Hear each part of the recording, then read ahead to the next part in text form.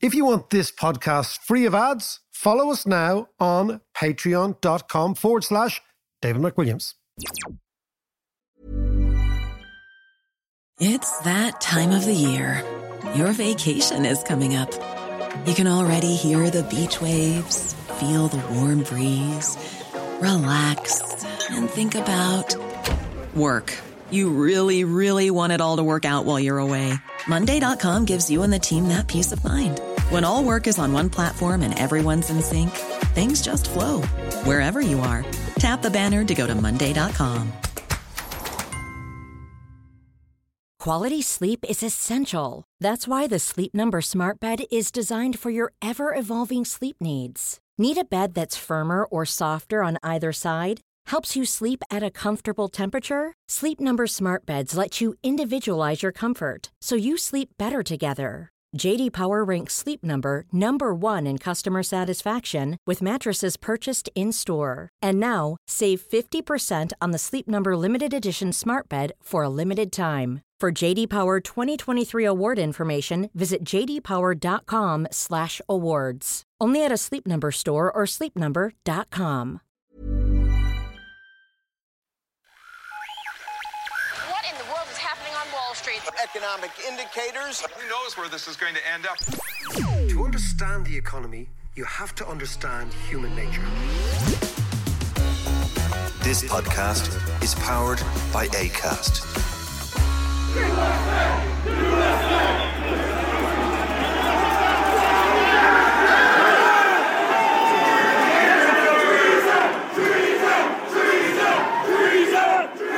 Break all the way down!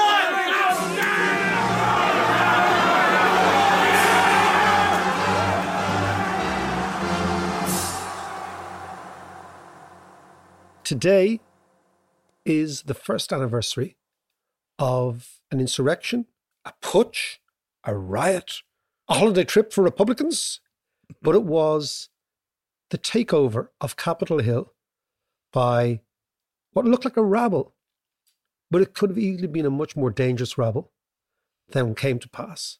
John, we're going to talk all America. Woo! You know, first real gig of the new year. Yeah.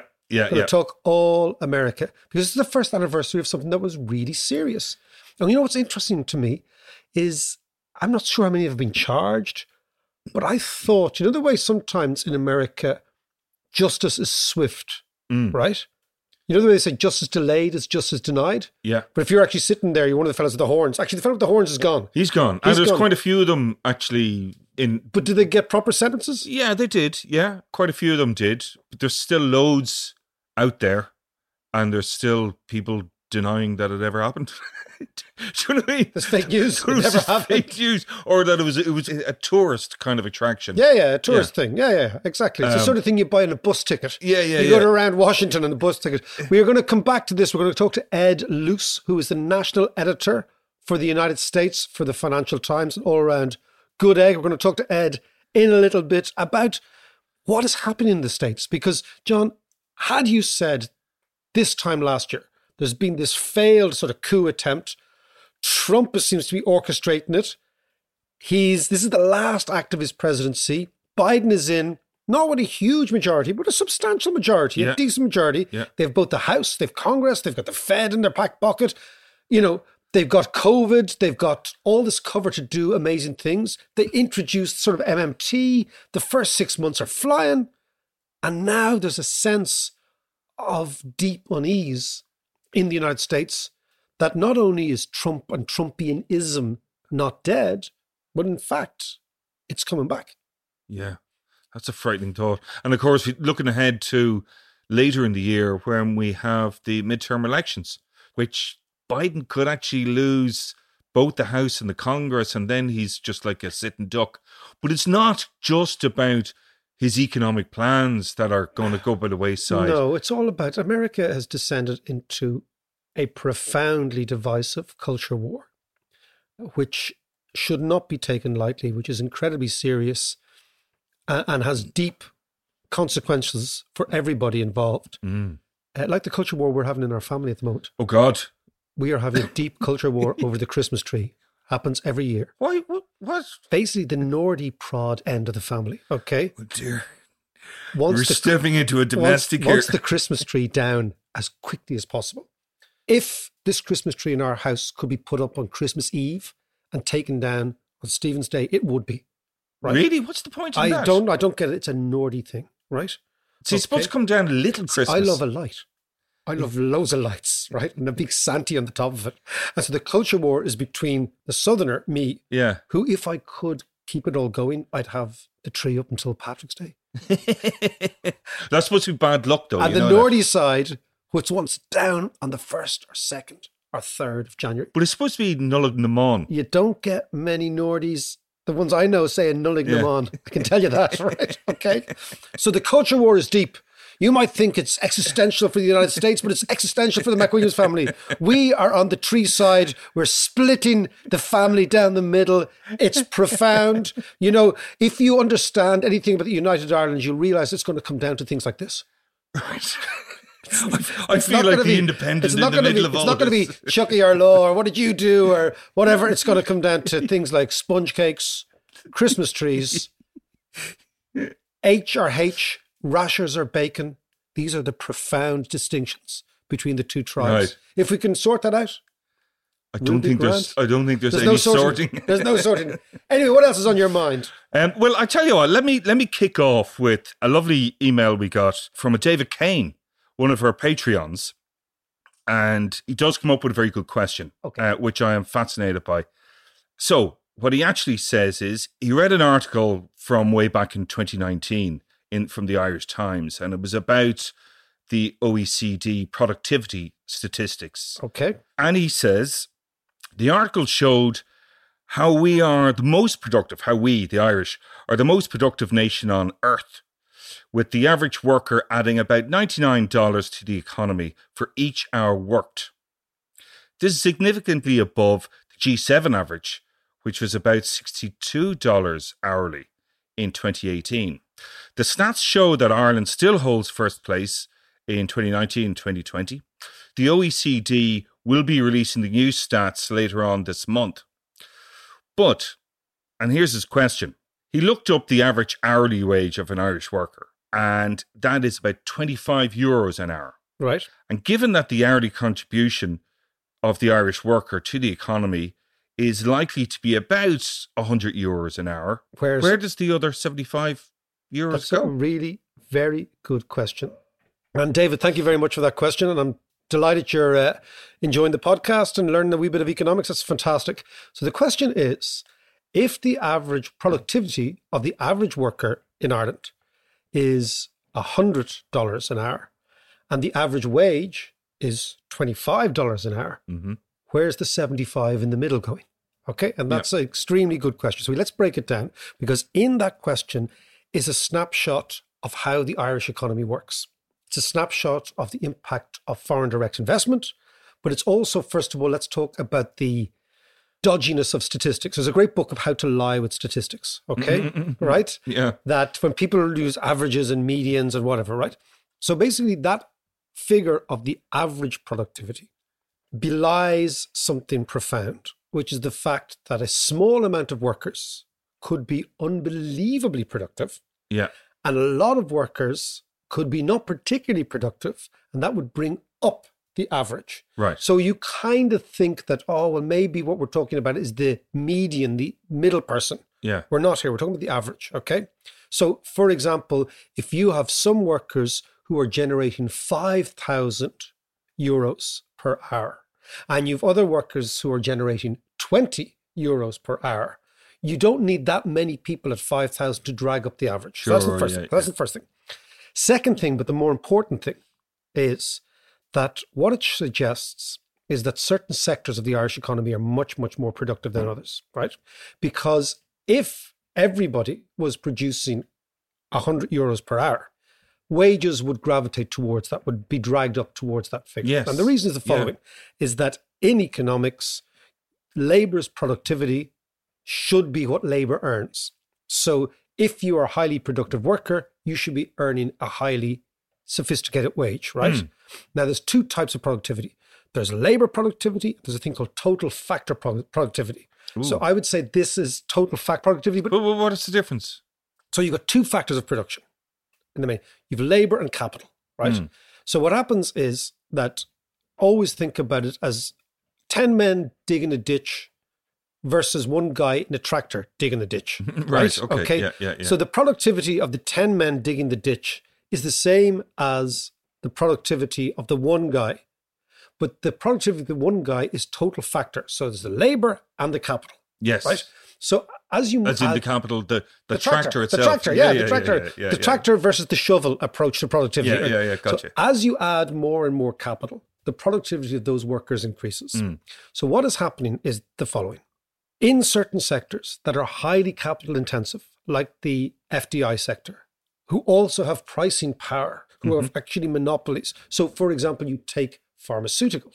Pharmaceutical drugs are unusually highly priced all over the world because they're driven by patents rather than by scarcity and supply and demand and all that sort of stuff. And we produce lots of them. Yeah. Right?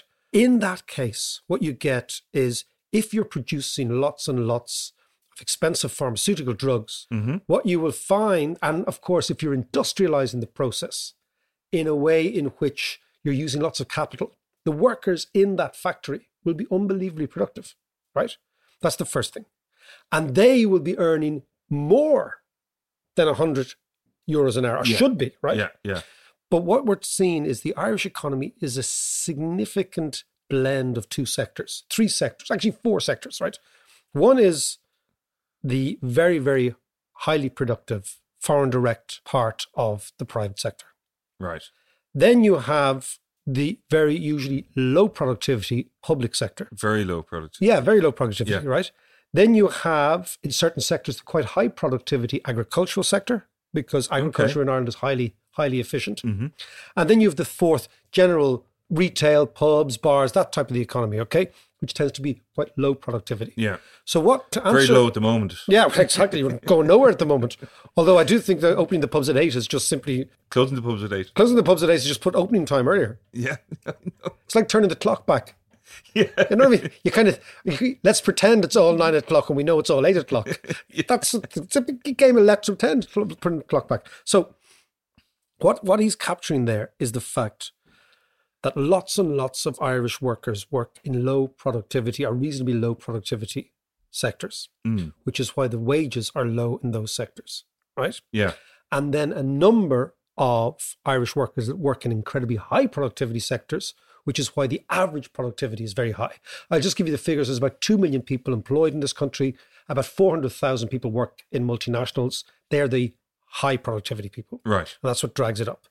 But to come back, it also shows you the way in which multinationals have profoundly affected this country. Because where you will pick up the difference, the 75, is in the profits of multinationals. Yes. Right? Yes. So there's always a split in productivity between profits and wages. So what we're seeing is huge profitability in certain small sectors of the economy, which has been driven by high productivity. And where we see this percolating down is in the tax rate. So for example, Ireland is now getting more corporation tax per head of population than any other country in the world. So even though you hear all this talk about we have a very low corporation tax, which we do, right at 12.5%, we generate huge amounts of tax. Okay. For the people. So Ireland is getting more corporation tax per citizen than any other country in the world, which we never hear about. Okay. Because people are always against the multinationals. They say big foreigners. Yeah. And that's just the way in which the economy works. So Dave Kane, you have in one question exposed, number one, the structure of the Irish economy. Number two, the difference in employment. Number three, the difference in taxation. And number four, the opportunity. And this is the key thing, is that if Ireland can move, they call up the productivity cycle, like another rung or two, wages will come up. So wages are all about productivity. They should be. Or wages are all about the split between capital and labour. And if we want the average person's wages to go up, either profitability in the country will go down or we'll become more productive. That total factor productivity I talked about will go up. And that's the holy grail. We have to get towards a position where total factor productivity in Ireland is higher than everywhere else. And we're getting there. We're moving in that direction. And I think that what Dave exposes there is some of the weird anomalies in the Irish economy, but they're not all bad. You know, if you're an ideologue, you'll say that's all bad because that shows you that the capitalists are making all the money and the money's going out of the country, but in fact, lots of it's coming back in tax too. So actually keep the questions coming. That's quite a good way of opening the podcast. Yeah, no, that's a brilliant question, actually. So if you have any questions about the economy, by all means, just zap them into Patreon and we will answer them every week. Nice one, Dave. A lot can happen in the next 3 years. Like a chatbot may be your new best friend. But what won't change? Needing health insurance. United Healthcare Tri-Term Medical Plans are available for these changing times. Underwritten by Golden Rule Insurance Company, they offer budget-friendly, flexible coverage for people who are in between jobs or missed open enrollment. The plans last nearly 3 years in some states, with access to a nationwide network of doctors and hospitals. So for whatever tomorrow brings, United Healthcare Tri-Term Medical Plans may be for you. Learn more at uh1.com. I'm Sandra, and I'm just the professional your small business was looking for. But you didn't hire me because you didn't use LinkedIn Jobs. LinkedIn has professionals you can't find anywhere else, including those who aren't actively looking for a new job, but might be open to the perfect role, like me. In a given month, over 70% of LinkedIn users don't visit other leading job sites. So if you're not looking on LinkedIn, you'll miss out on great candidates like Sandra. Start hiring professionals like a professional. Post your free job on linkedin.com/people today. Quality sleep is essential. That's why the Sleep Number Smart Bed is designed for your ever-evolving sleep needs. Need a bed that's firmer or softer on either side? Helps you sleep at a comfortable temperature? Sleep Number Smart Beds let you individualize your comfort so you sleep better together. J.D. Power ranks Sleep Number #1 in customer satisfaction with mattresses purchased in-store. And now, save 50% on the Sleep Number Limited Edition Smart Bed for a limited time. For J.D. Power 2023 award information, visit jdpower.com/awards. Only at a Sleep Number store or sleepnumber.com. John, let's go to the States. As we were saying, it's the first anniversary of the insurrection in Washington. And I'm delighted we have Ed Luce on the line from the States. Ed is the national editor for the FT for the United States. So that means he's not just doing finance and economics, he's doing politics, he's doing culture, he's doing sociology. It's a massive remit. It's a pretty big remit, yeah. That's a lot of air miles. That is a lot of air miles. That's a lot of flying over the flyover counties. Okay. It's a lot of PCR tests. It's a lot of antigen tests, exactly. Let's not go down that road. No. Okay. No. Let's not go down that road. But his latest book is The Retreat of Western Liberalism. And it comes after a book he wrote about the spectre of decline in the United States. And it's the same general theme as that if America declines like all empires do, right? So for example, the British Empire, the decline of the British Empire. I was actually reading recently about the trial of Casement, one of my obsessions, Brilliant. And when you read the details of the trial of Casement, what you actually see there is the end of British liberalism and the end of the British Empire. Because what you see is that Casement represents modernity. He is a human rights campaigner. He is an LGBT campaigner. He is a nationalist in a small country that's been kicked around by a bigger country. His urge is to unite all colonial victims, be they Egyptian, Indian, Irish, Latin American, African, under one banner. So he's a modern thinker. He's like a one-man walking Amnesty International, right? Okay? And against him, you have the forces of reaction. Yeah. Right? You have the British establishment. And it's really interesting because what you feel is that even though the trial is at the Old Bailey, or maybe because it's at the Old Bailey, it is a show trial. Yeah. It's a show trial of one man. And all the forces that are on his side are the forces of modernity and progression.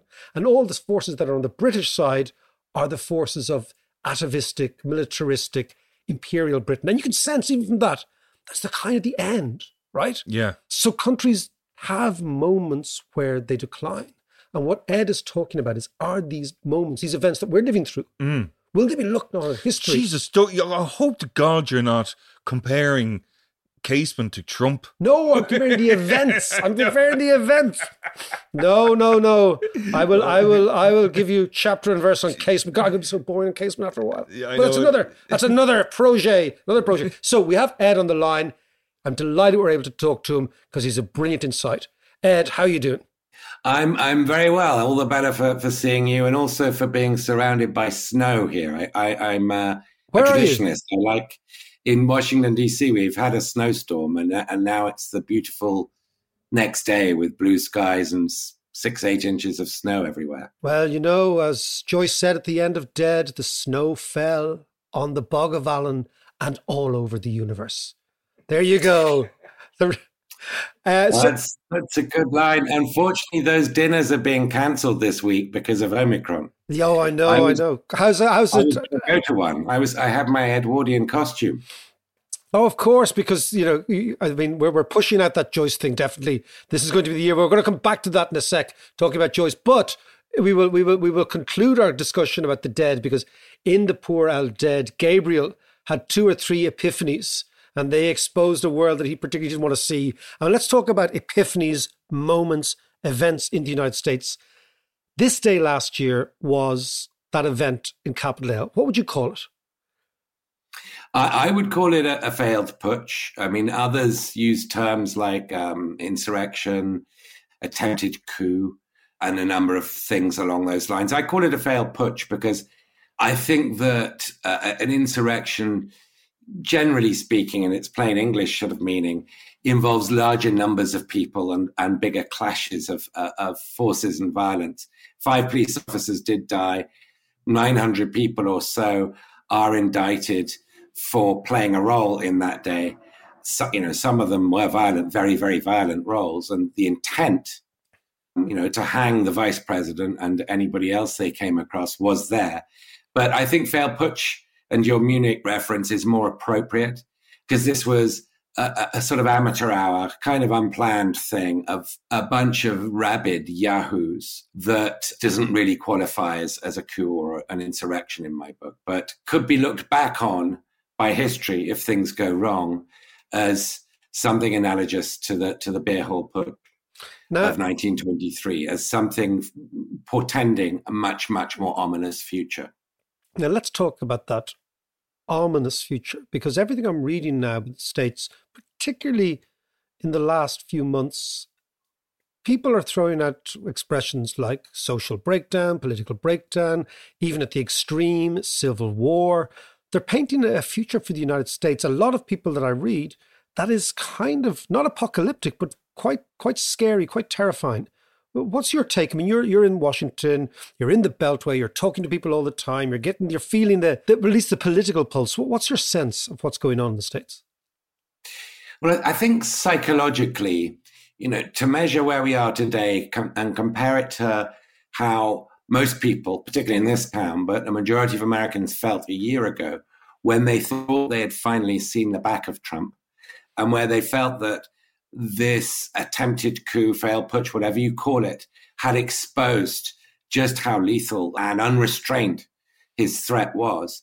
There was a sense of hope. Biden's a decent man, is a Democrat, small d and big D, down to his fingertips, and he would restore a sense of normality to the United States. And if you compare that feeling of a pretty sort of heady, more a sense of relief than wild optimism, if you compare that feeling to the foreboding that we now all experiencing, it's a pretty sobering contrast. And I think, it's easy to explain why. The Republican Party fever didn't break.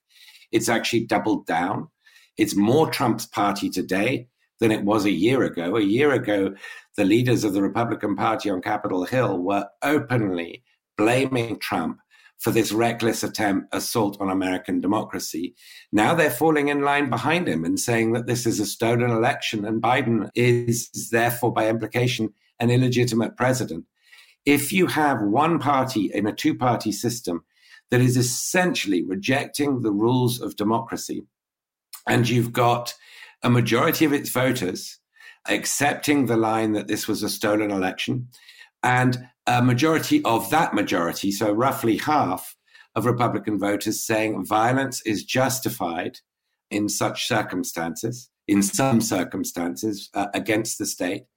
Then you have really deep red warning lights, flashing lights about the sustainability of American democracy. It has to be based on a certain amount of honor, if you like, that if you lose, you accept that you've lost, and you'll have another bite at the apple next time. That's gone. Now, when you go back and you look at Republican history, we're talking about, let's reason, we're talking about the party of Reagan, the Bushes themselves, and then various other Republicans. There was never a sense the Republicans were anything other than the party of the establishment, of big institutions, of the army, of the banking system, of the civil servants as well, of various different, of the Ivy League universities, the institutions that are America. And there was they were always in my head always synonymous. And there was the Democrats that were slightly more radical, and the Democrats were slightly more sulfuric and more representative of something that could be not revolutionary, but could be a force for change. And the Republicans were like very much like the Tories in England, the force for the status quo. Why in the last 12 months has that not been reestablished? That's what amazed me, because when I watched the insurrection, the Putsch on TV, right? And I watched it, actually, I was incredulous. My kids and I were watching. I was like, is this actually happening? Your man with the horns and the flags and the Confederate flags and all that malarkey. I thought, okay, well, this is the end of something, and we're going to get a new beginning.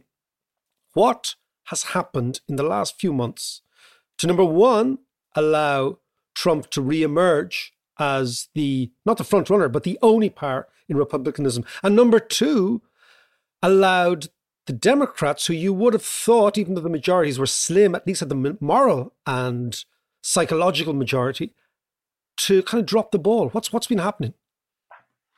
A number of things have been happening, but I would, whilst agreeing with your characterization of the traditional Republican role, I think make an additional point is that we're perhaps being too generous, particularly in hindsight, to the Republican forebears. There's been this debate, in America ever since Trump became the nominee first time round, as to whether, he's a radical break from the Republican Party or a logical consequence. I tend to go with the latter.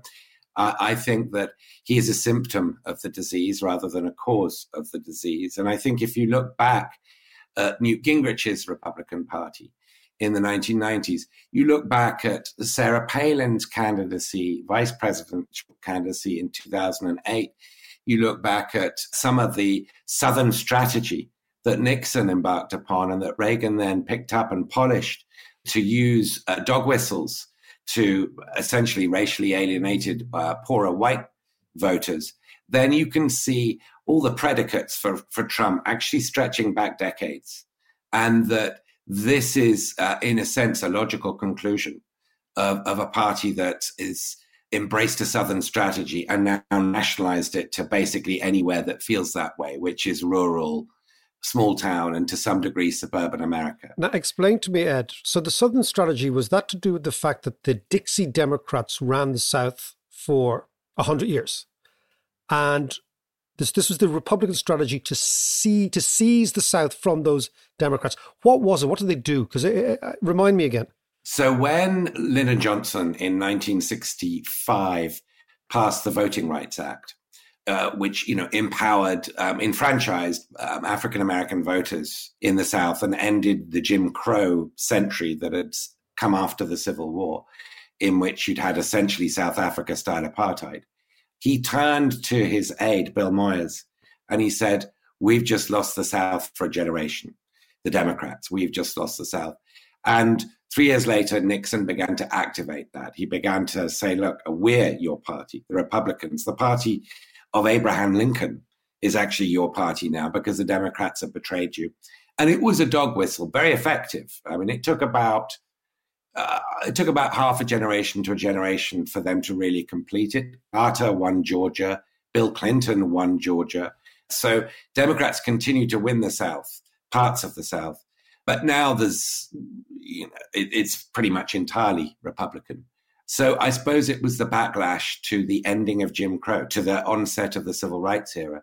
And a lot of the Voting Rights Act, most of it, has been gutted by a Supreme Court that is majority conservative, with nominees that are way, way more fundamentalist, if you like, in their judicial philosophy than what we're used to seeing from Republican presidents. So we've got a kind of a backlash, a reactionary movement in the sort of truest sense of the term reactionary, against the modern era in America, against modernity, against multiculturalism, against, of course, sexual minorities and so forth. And it's a minority of America that support it, but they've got control of the institutions, and particularly the judiciary. And the Electoral College gives them an inbuilt advantage, as does the Senate system. And then if you add gerrymandering for the House, you can have a minority reversal of a lot of what we've taken for granted in modern America. So let's look forward a wee bit. We've got the midterm elections, huge for both parties, but particularly for Biden because they're Biden's to lose, and that means they lose power. And for the next 2 years, the last 2 years of presidency, he could well become that lame duck that many American presidents become in those last 2 years. What do you think is going to happen? Project forward 2022. I think that the chance history tells you that Democrats will lose, at least the House, maybe the Senate as well. But they only need to lose one for Republicans to block anything from going forward legislatively. So it would be bad news for Biden's domestic agenda, such as it is. It would, of course, lead to the immediate winding up of the January 6th investigative committee, which, is in full swing at the moment. And I think it would set up the stage for a rather dystopian rematch in 2024 between Biden and Trump. Now, 3 years is a long time. And that supposition today that it will be Biden v. Trump might be, belied by events. Biden's going to turn 80 this year. And Trump, doesn't look a rude picture of health. And it's possible that, there might be Republican challenges to Trump. It looks doubtful at this point, given his grip. But, events happen and things can change. But right now, I would say that that's the likeliest scenario. What could prevent it? Talking to Irish poets and writers, that old wonderful line about the best lack all conviction and the worst are full of passionate intensity. It is very hard for the Democrats to act single-mindedly. It always has been. But to act with the degree of sort of targeted ruthlessness that you see from Republicans. And I think that what those frustrated supporters of Biden would like to see in 2022 is a far more ruthless sense of pragmatism about the level of threat there is to American democracy and the need to twist arms, break heads, do whatever it takes to enact protections to American voting integrity. Because if they don't, 2024 might be the last election held under these rules. That might sound alarmist. Explain that to me. Well, Trump this week issued, you might have seen it, a statement endorsing Viktor Orban of Hungary. That is essentially the Republican strategy. They've Orbanized. They see him as a kind of John the Baptist to Trump's Jesus. He's proved you can do all this without a coup. You can hollow out the institutions. You can create a liberal democracy, a de facto one-party state through rigging the rules. So Orban is really the North Star for the conservative movement in America today. And I think if Trump were reelected, that hollowing out would pass a critical point where it would be very, very difficult to imagine free and fair elections under the old rules that we've been used to all our lives and all our grandparents' lives for that matter. That's a pretty chilling thought. I wasn't aware of the endorsing of Orban, but you're absolutely right, because what Orban has done is he's turned Hungary, a notional democracy, into a one-party state with very little opposition. And he's managed to do that within the European Union. And what you're saying is Trump will be able to do that without even having to genuflect to any other superior power that has the purse strings of something or other. But can I just, before we go, there was something that struck me in the first few months of the Biden administration. And it was Biden, and it was Janet Yellen, and it was Jay Powell, and it was all these kind of older heads. And you could sense that they realized just how close they had come to catastrophe. And so they threw the kitchen sink at the economy. They opened up the spigots. They spent money. The Fed said, don't worry, we will back you. Basically, just give us the invoice at the end of the year. We'll give you the cash. And there was a sense that that old American establishment realized we just dodged a bullet there and that ain't going to happen again. Is that coalition fractured now already? I think to some degree it is. I mean, remember, it's only a 50-50 Senate, so one Democratic dissenter, and there are two, basically, Joe Manchin and Kyrsten Sinema, can hold the whole thing up. But I think also Biden put all his eggs in the vaccination basket. I don't think they accounted for quite such a large share of Americans refusing to take the jab. And therefore, there hasn't been sufficient planning to get sort of basic things like lateral flow tests available in local pharmacies. It's still, even now, very hard to find a test. And a little bit lackadaisical on the global vaccine drive. You know, the West in general, but America in particular, has been disappointingly faint in its global vaccination effort. And, you know, if we know anything, it's that new mutations will come from unvaccinated areas and it will reach us and upset economic growth, supply chains, create inflation, cause middle class angst, and all of which are way more important for how people vote in midterm elections than the subject we've just been discussing. What I've just been, saying is an elite concern. Yeah, no, I hear you. Ed, listen, great to talk to you. Go back to the snow. We'll quote Joyce and Yeats and also there's good stuff. It's been lovely to talk to you. Take care. Always a pleasure, David. Do you know, as you guys were talking there, I had to actually You glazed over. No, I didn't. I was fascinated. And Ed was brilliant. He was really good. He's got a great But I did have to look up the word Putsch. Ah, the German word Putsch. Yeah, and it's Putschche. It's like Deutsch, Deutschche. Yeah.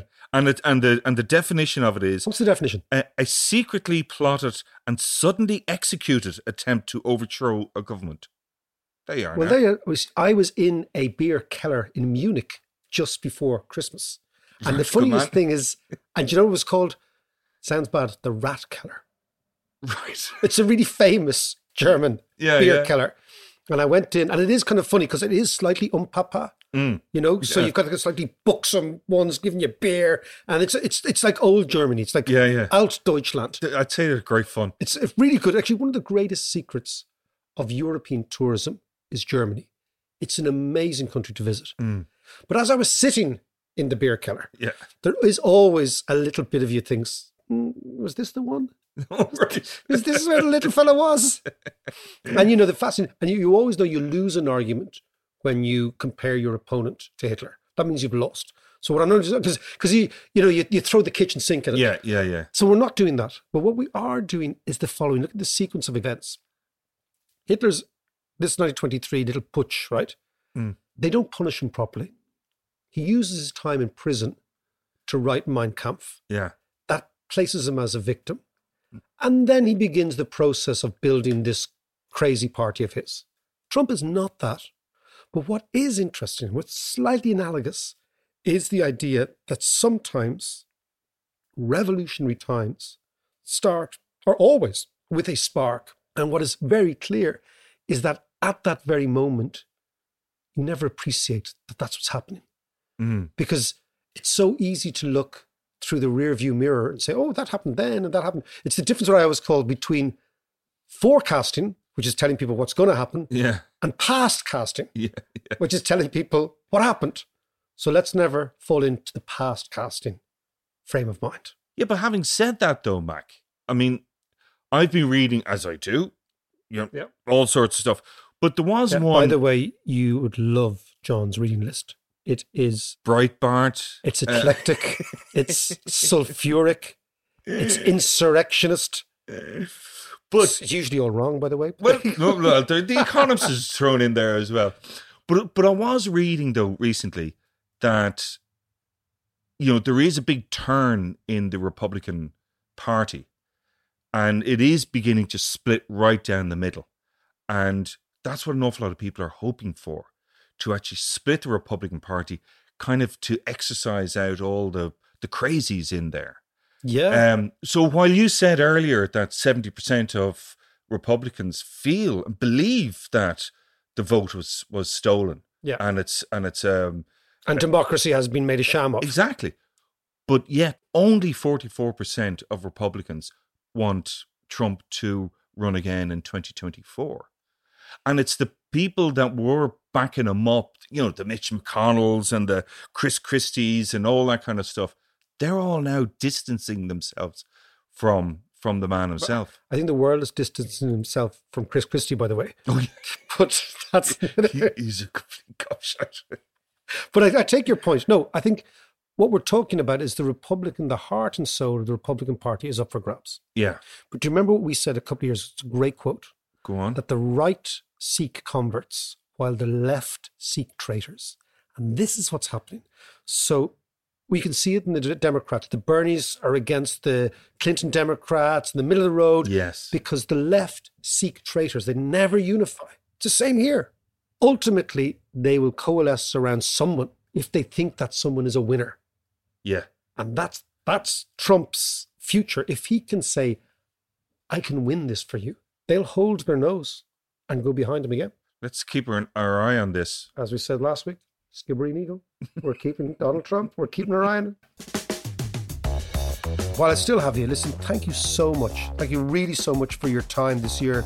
John and I are bowled over at the amount of people who are listening. You're giving us your time, and that is an amazingly generous thing to do. So we really appreciate it. It's been a hoot.